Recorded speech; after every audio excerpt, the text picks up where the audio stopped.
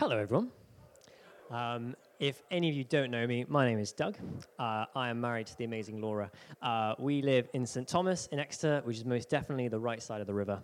And, and we've been part of this church for about 7 years.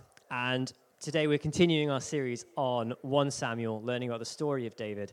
And if there is just one thing that you take away from the few minutes I spend this evening, let it be this. That waiting is hard, but God is in the waiting. So, what's the story so far? So the past few weeks, we've heard about the story of David. And we've heard that we first meet him as a boy, and Samuel, the judge and the prophet, comes in, and he anoints David to be the next king of Israel. And then David has this amazing experience defeating Goliath, this giant.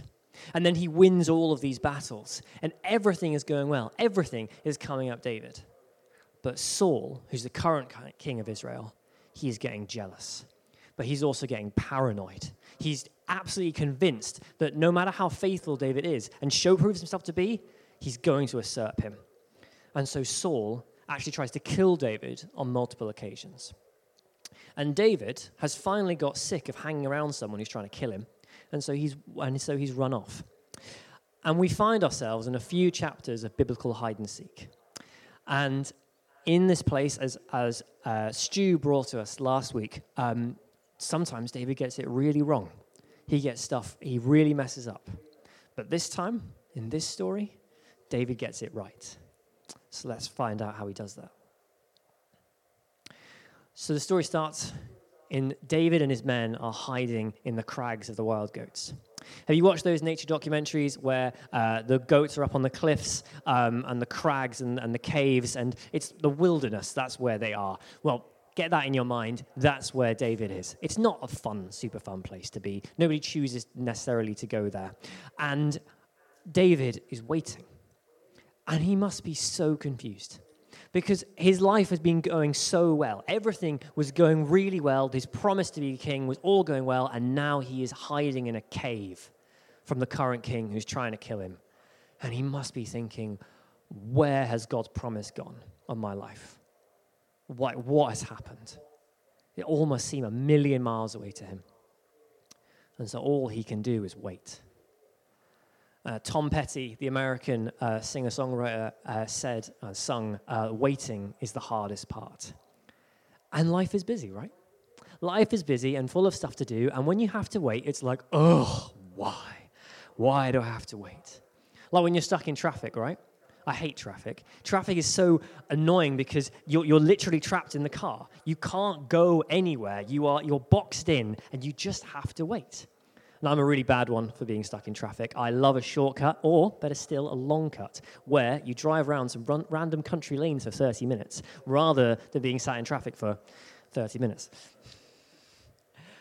But actually, as a culture, we're really bad at waiting. Did you know that 65% of all sales are bought on impulse? And it affects our desire not to wait, affects us and affects our lives in so many ways. So Jamie Oliver, the chef, he did an interview with Radio 4 last year, and in it he said that in the year 2000, the average amount of time that the average Brit would spend in the kitchen every day was 40 minutes, and now it's 20 minutes. We don't want to wait for food. We want it instantly. And now we have our magic little bricks in our pocket. We can get everything at the click of a button. If we want food instantly, we can have it instantly. If we want next day delivery, we can get next day delivery. We have TikTok for the ultimate instant dopamine hit, and constantly. Or if you're too mature for TikTok, Instagram Reels. And it's really affecting us. In 2015, they did a study, and they found that our attention spans over those previous 15 years had dropped by 4 seconds. And that was almost 10 years ago. I wonder what they are now. And we have a society where productivity is key. Efficiency is key. We don't want to wait. But sometimes we have to wait. So back in 2022, Laura and I were in the process of buying a house, which was very exciting. But if anyone here has gone through the process of buying a house, you will know that it is full of waiting. And so I was really bad at waiting. I was constantly thinking, oh, when are the solicitors going to get back to us? Or when is the surveyor's report going to come back? Or when is the seller going to reply? And it was just, I was getting so stressed about it. And it's so stupid because the reason we bought that house and the reason that we ended up there, like, it was such a God story. God was in every single part of it. And every time, everyone was like, yes, God's here, but it's all going to fall through, it's not going to work. And I realized after we'd moved in, I actually had to say sorry to God because he'd been so faithful to us, and I doubted him so often in those months of waiting. I wonder what you're waiting for. Maybe you know that you'd be great for a promotion, but you keep getting passed up.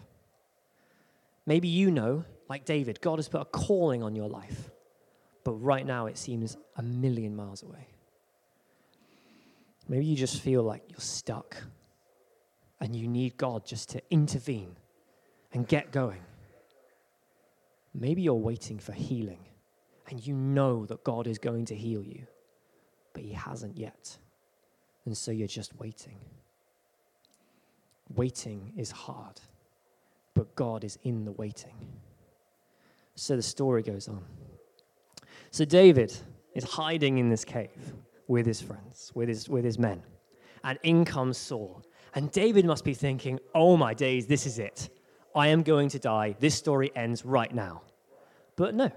Saul, unbeknownst that there's anybody else in the cave, takes off his outer robe, squats down, and if anyone is confused about what the Bible means by relieve himself, he means he's doing a poo.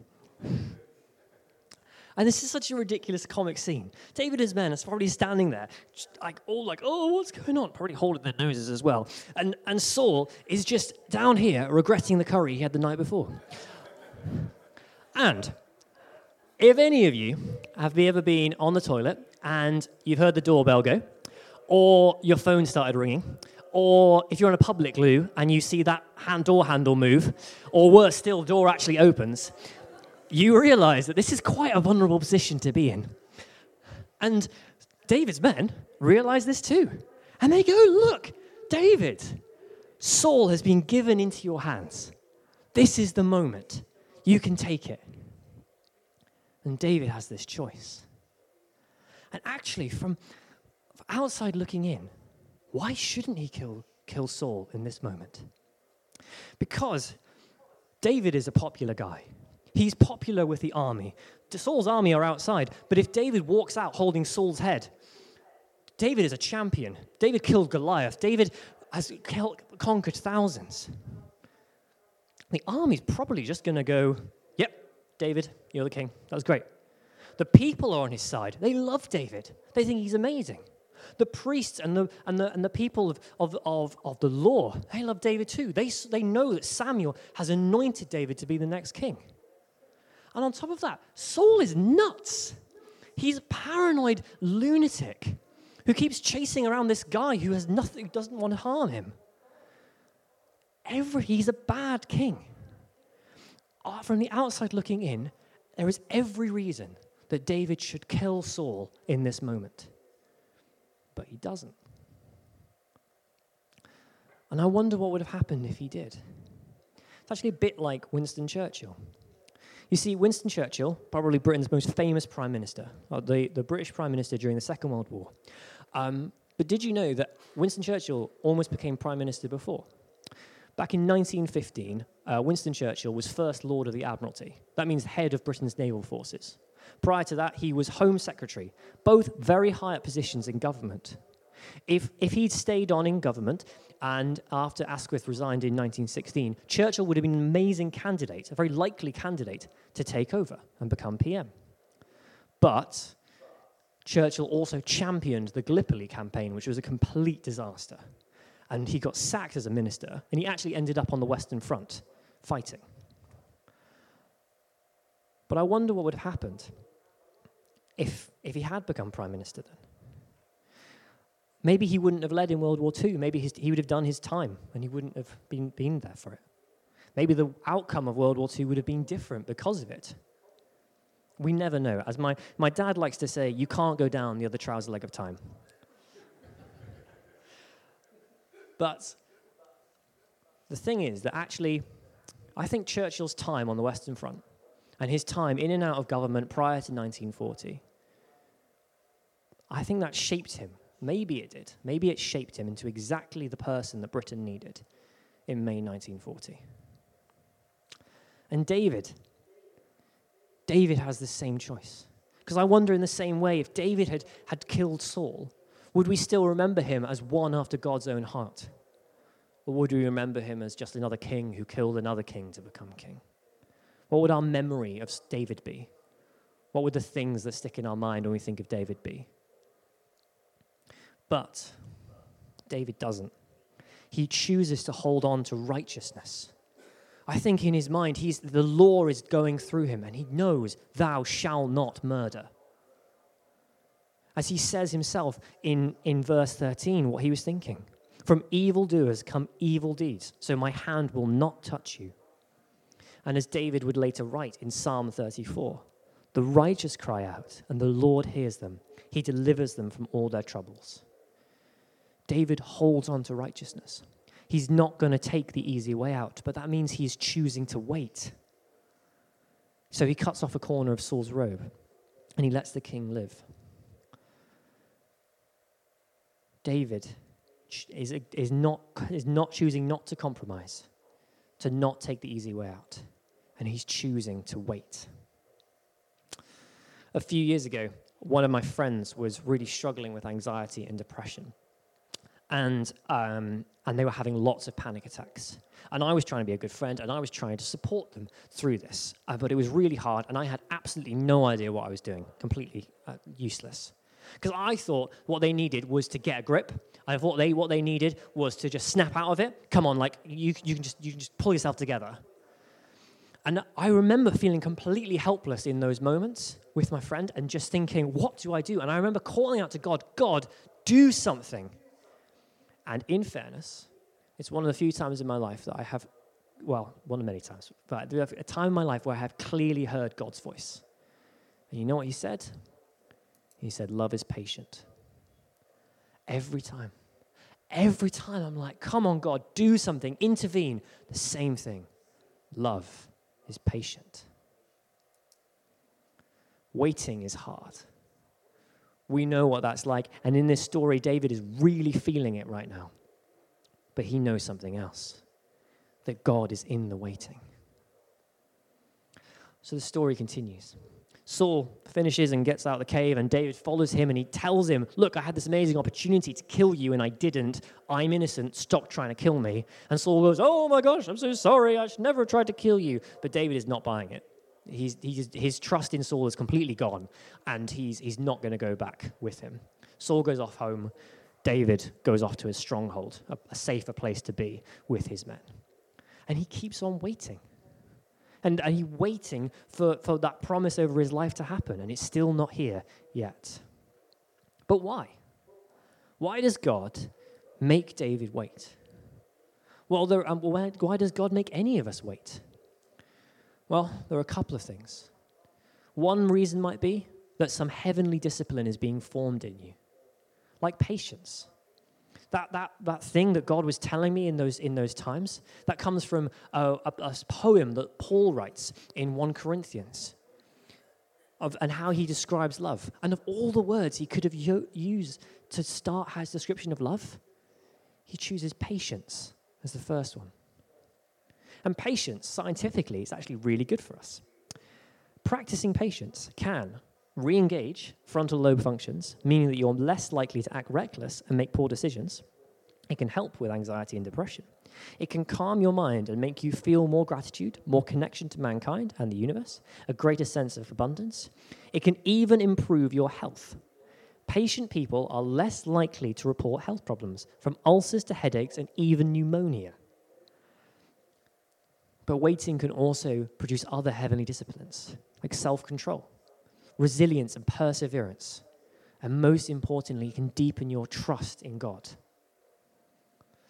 Sometimes the waiting and the reason for waiting only becomes obvious when you look back.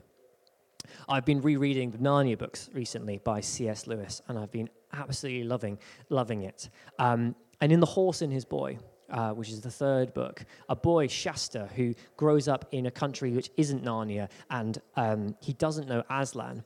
He makes his way to Aslan with a horse, and it's only at the end of the story that he meets Aslan, and Aslan tells him, actually, I've been there all along.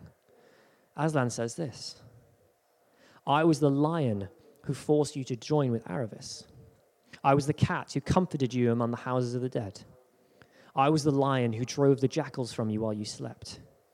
I was the lion who gave the horses new strength, of fear of that last mile that should reach King Loon in time. I was the lion that you do not remember, who pushed the boat in which you lay, a child near death, so that it came to shore where a man sat, wakeful at midnight to receive you. But sometimes we wait and we never find out why. The book of Job in the Bible is probably the oldest story in the whole Bible. And it answers that fundamental human question of, if God is good, then why is there suffering? And at the end of the Job's trials and the suffering that goes in his life, he never finds out. God doesn't tell him why he had to go through all that suffering.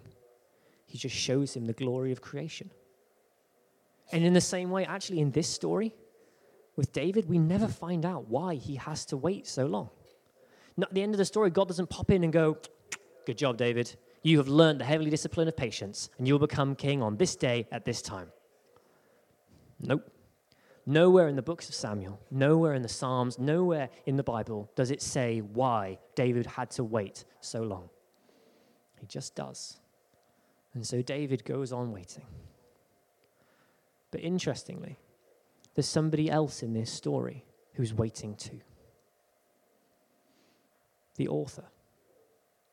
You see, the author, the book of 1 Samuel, was written, along with most of the books of the Old Testament, was written during the Jewish exile in Babylon. And so the author is compiling all the old stories of the ancient oral tradition and putting them together, but all the while thinking, how did we waste God's promise in Jerusalem? How are the walls now crumbled? How did we waste all the goodness that God gave us and find ourselves here? He would have also known the promises of Jeremiah and Ezekiel, that God one day would bring the Israelites back to the promised land. But he was just waiting for that.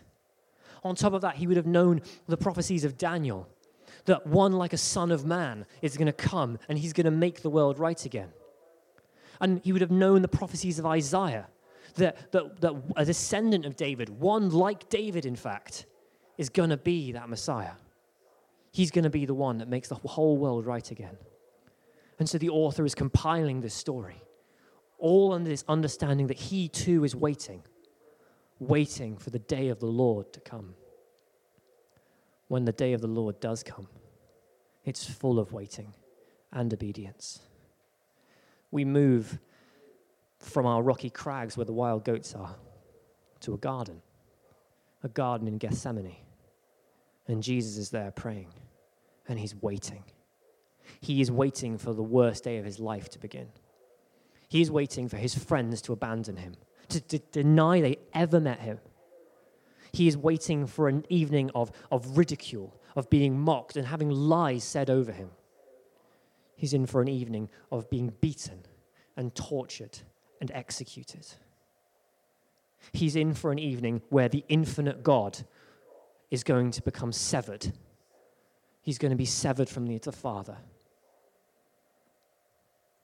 And he waits. And he's obedient because just like David in that cave, who held on to righteousness and held on to goodness, Jesus prays, your will be done.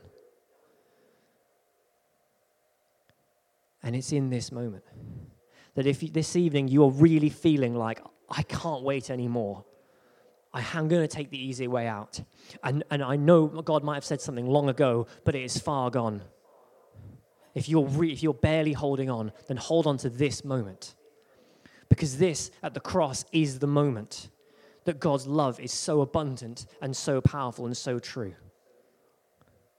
Because on this moment, no matter what else is going on in your life, no matter what has happened or what is going to happen, you can rest assured in the knowledge that Jesus died for you out of love.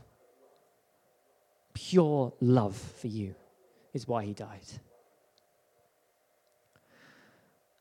As Paul writes in Romans chapter 8, I am convinced that neither death nor life, neither angels nor demons, neither the present nor the future nor any powers, neither height nor depth nor anything else in all creation will be able to separate us from the love of God that is in Christ Jesus our Lord. So what are we waiting for? Maybe it's a family situation or a friendship situation that just won't heal. Maybe you feel stuck in a cycle of sin and you're just waiting for God to deliver you from it. Maybe you feel like your current direction is all wrong and you want God to change it. Though it's hard. In a minute, I'm going to invite us all to say that the dangerous prayers that David and Jesus say, your will be done. And I say it's a dangerous prayer because what you're saying is in front of easy way outs and compromises and all maybe the obvious reasons that I should give up, I'm going to hold on to truth. I'm going to hold on to the one who died for me against all of this. And that's hard. Because that can mean so many things. Because that can mean that you might have to leave your home. You might have to find yourself in the rocky crags. It might even mean you find yourself being put to death. But against all of that, you pray, your will be done. Waiting is hard. But God is in the waiting. So I'm invite the band to come up and play some music in the background. And while they come up, I'm going to invite everyone else to stand. Stand if you are able.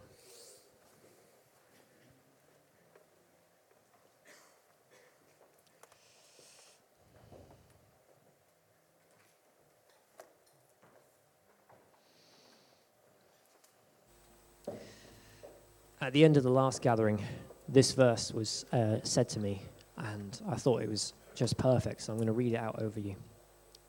But those who wait in the Lord will find their strength renewed. They will soar on wings like eagles.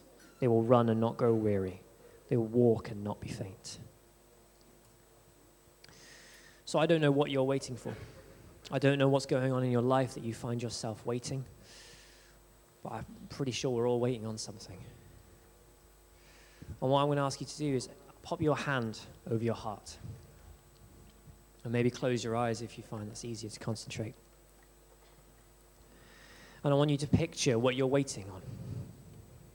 Where are you waiting on God to do something? And in that space, in that moment, pray, your will be done. And we're going to spend some time now just waiting. As the band play, we're just going to wait. We're going to wait on the Holy Spirit who's here and is with us. And we're going to wait.